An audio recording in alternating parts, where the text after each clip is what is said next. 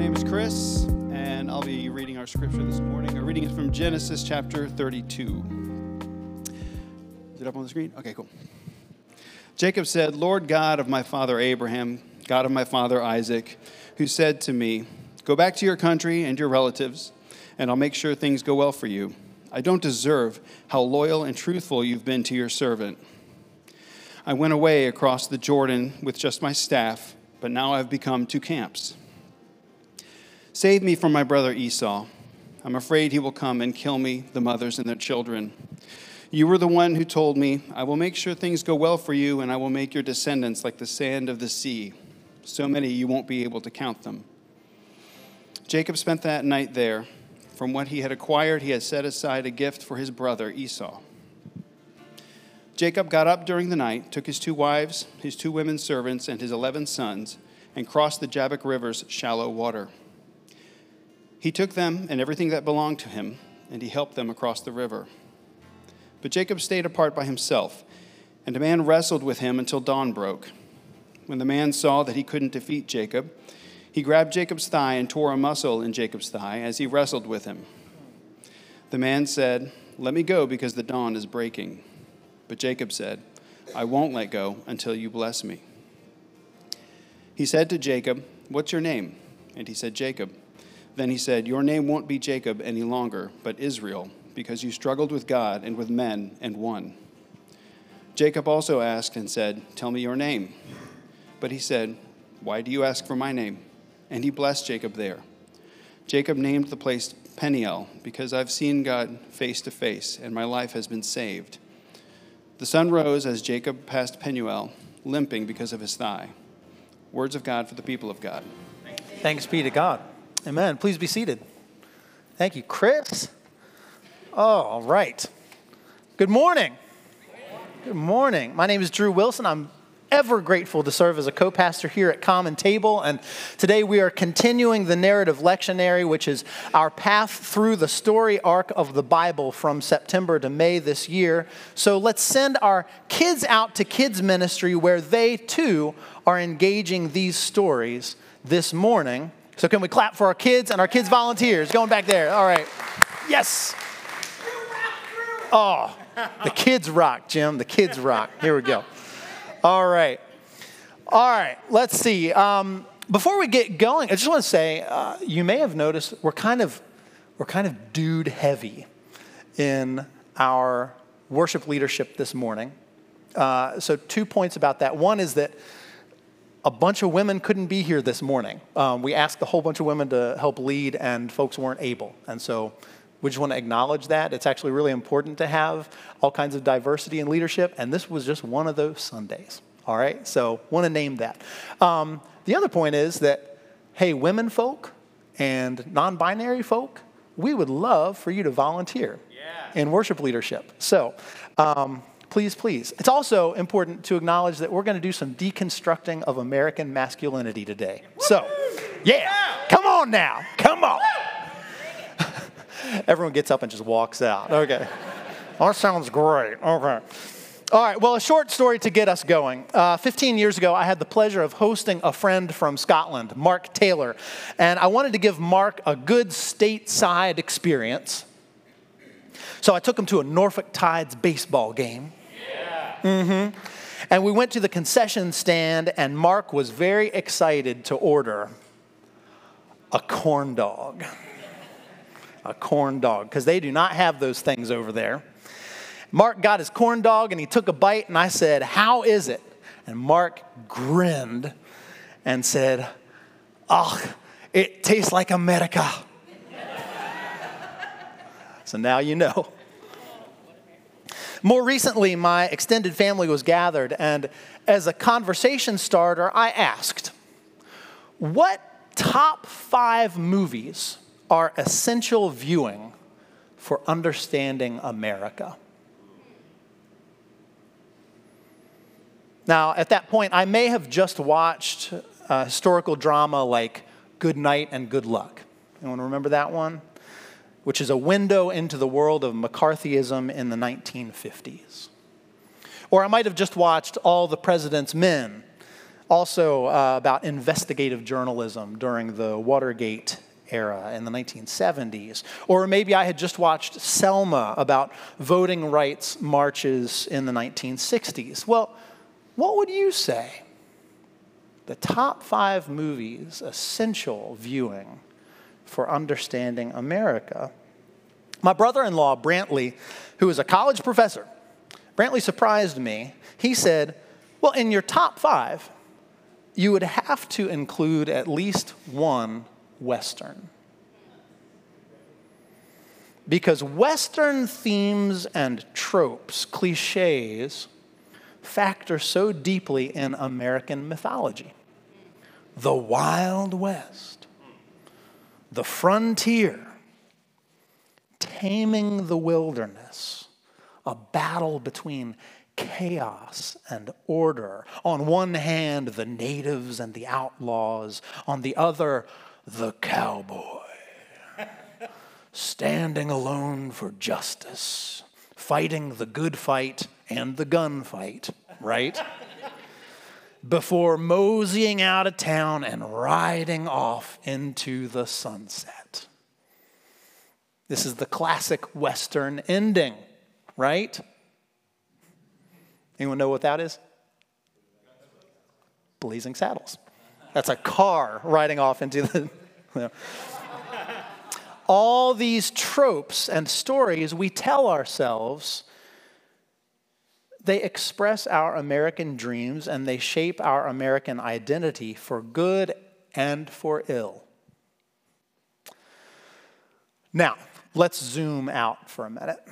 Because in church, we are telling much older stories, and frankly, we are telling much deeper stories.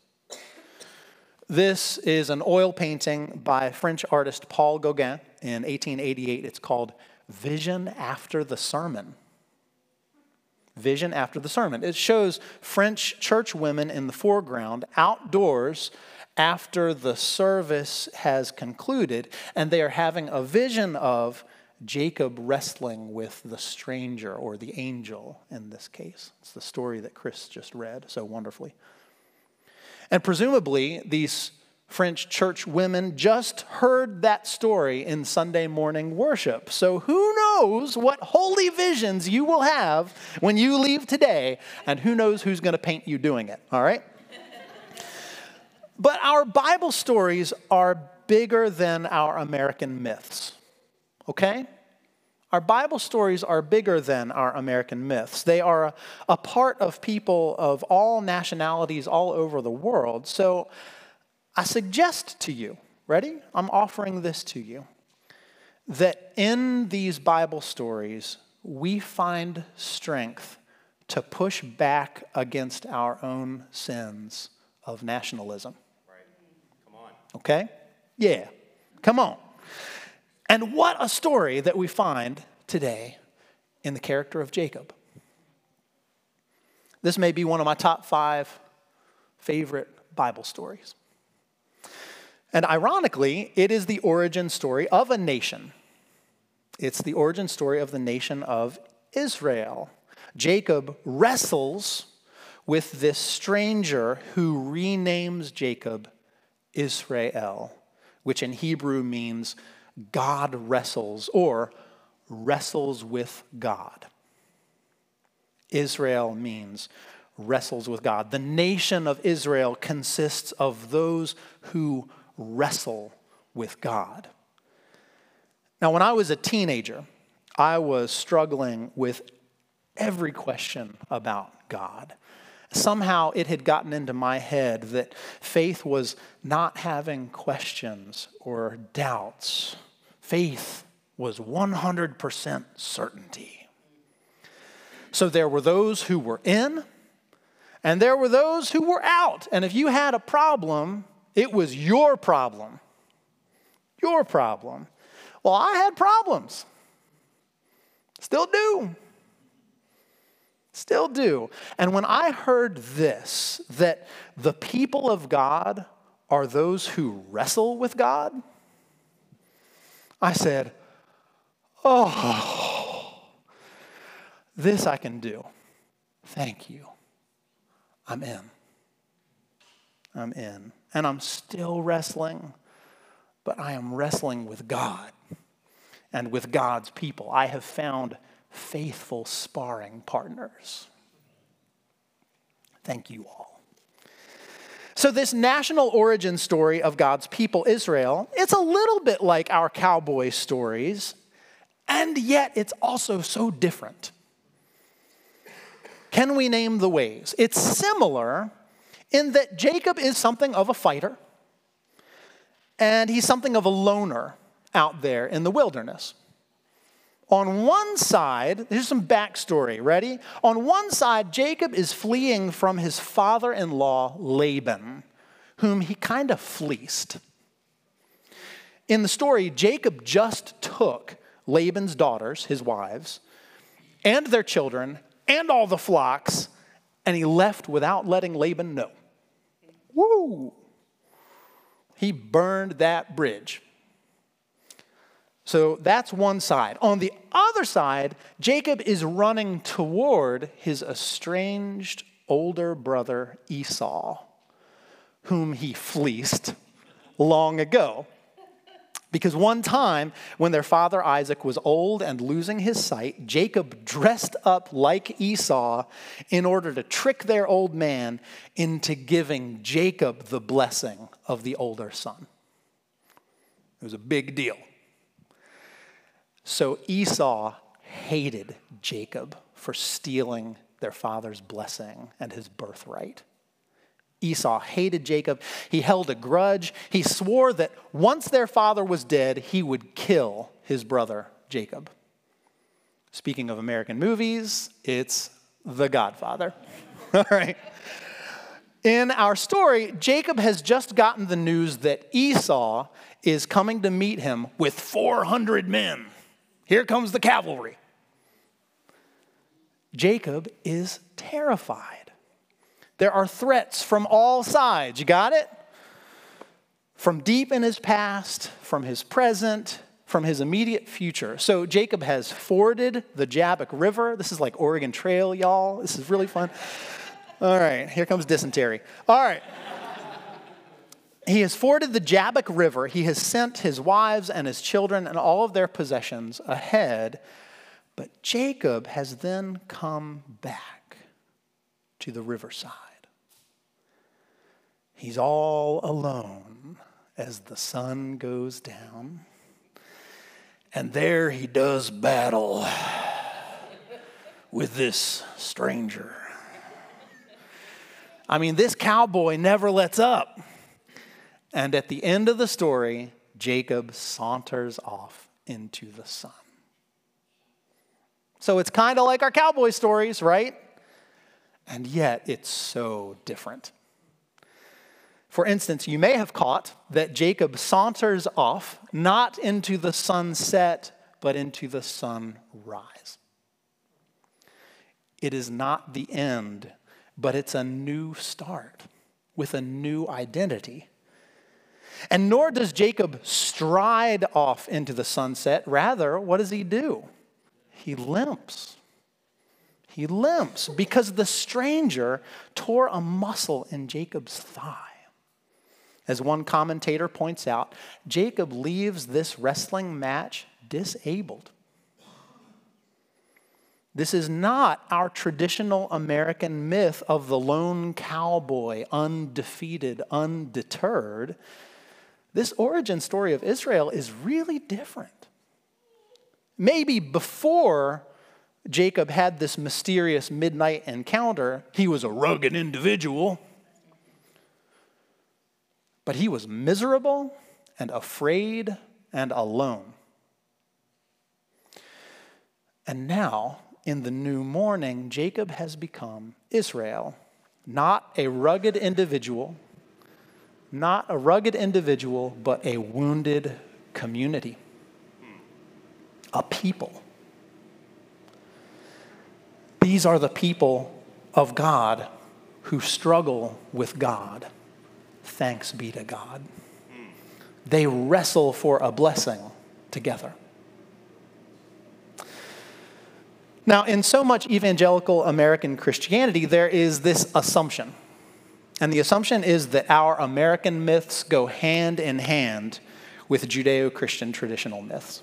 Right. In her book, Jesus and John Wayne, How White Evangelicals Corrupted a Faith and Fractured a Nation, Kristen Kobes-Dumez writes this: the myth of the American cowboy resonated powerfully with evangelicals, a model of rugged individualism that dovetailed with the individualism inherent within evangelicalism itself. The cowboy embodied a quintessentially American notion of frontier freedom coupled with an aura of righteous authority, signifying an earlier era of American manhood, a time when heroic white men enforced order, protected the vulnerable, and wielded their power without apology. The myth of the American cowboy had been tinged with nostalgia from its inception.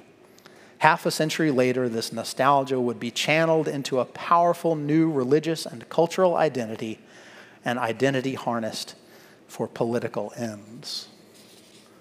Does that sound familiar? Now, it's a powerful critique. And unfortunately, we sometimes know how to critique something problematic, but we don't know how to offer something in its place. In pushing back against religious fundamentalism, for instance, we can get so resistant to rules or boundaries for moral behavior that we can become fundamentalists in opposition. Right. It's ironic, and it's dangerous, and it's really not helpful. It's one of the reasons why people of difference have such a hard time talking to each other these days. But what I offer, what ancient tradition offers is a collection of better stories. We have in our scripture better stories. Stories that speak prophetically to our broken narratives of patriarchy and heteronormativity and white supremacy and Christian nationalism. And that's a big reason why we here at Common Table are committing to follow the narrative lectionary in worship and in kids ministry and in small groups this year. If you are sick and tired of the unholy American mythologies of the Lone Ranger standing sturdy, come find a different archetype down by the shore of the River Jabbok, limping, vulnerable, at the start of something new, which is life lived in wounded and reconciling community. Because, guess where the story goes? The story goes that when Esau and Jacob finally come face to face, Jacob flings himself on the ground in submissive fear, but Esau comes and throws his arms around his brother's neck and kisses him. Now here's a different genre, but here's a creative image of brothers reconciling.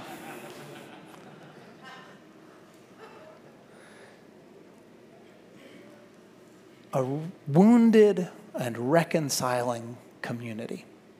It's a different story that we tell. In just a few minutes, we are going down to the banks of the River Jabbok to celebrate the baptism of Riley Sharon Prine Booley. And in baptism, we are telling a story that is very different from our American myths. Going into the waters of baptism, we say that we are dying to self with Christ. And rising from the waters of baptism, we say that we are rising to new life with Christ. Through baptism, we go from being rugged, ragged individuals to wounded community. And you may see, you never know, you may see Riley struggling with the water, wrestling with the water. Well, she's entering a community of wrestling. Yeah. But this community is going to help remember this story for her and with her. This is the story we're going to tell together. We're going to wrestle with God together. And she will never have to be a lone ranger because she is a child of God among children of God. You see, friends, these are the stories and the sacraments that are powerful enough to battle the broken myths of America. Yeah. You don't have to look any further. They're here. You just have to come down to the river and wrestle. In the name of the Father, and the Son, and the Holy Spirit. Amen.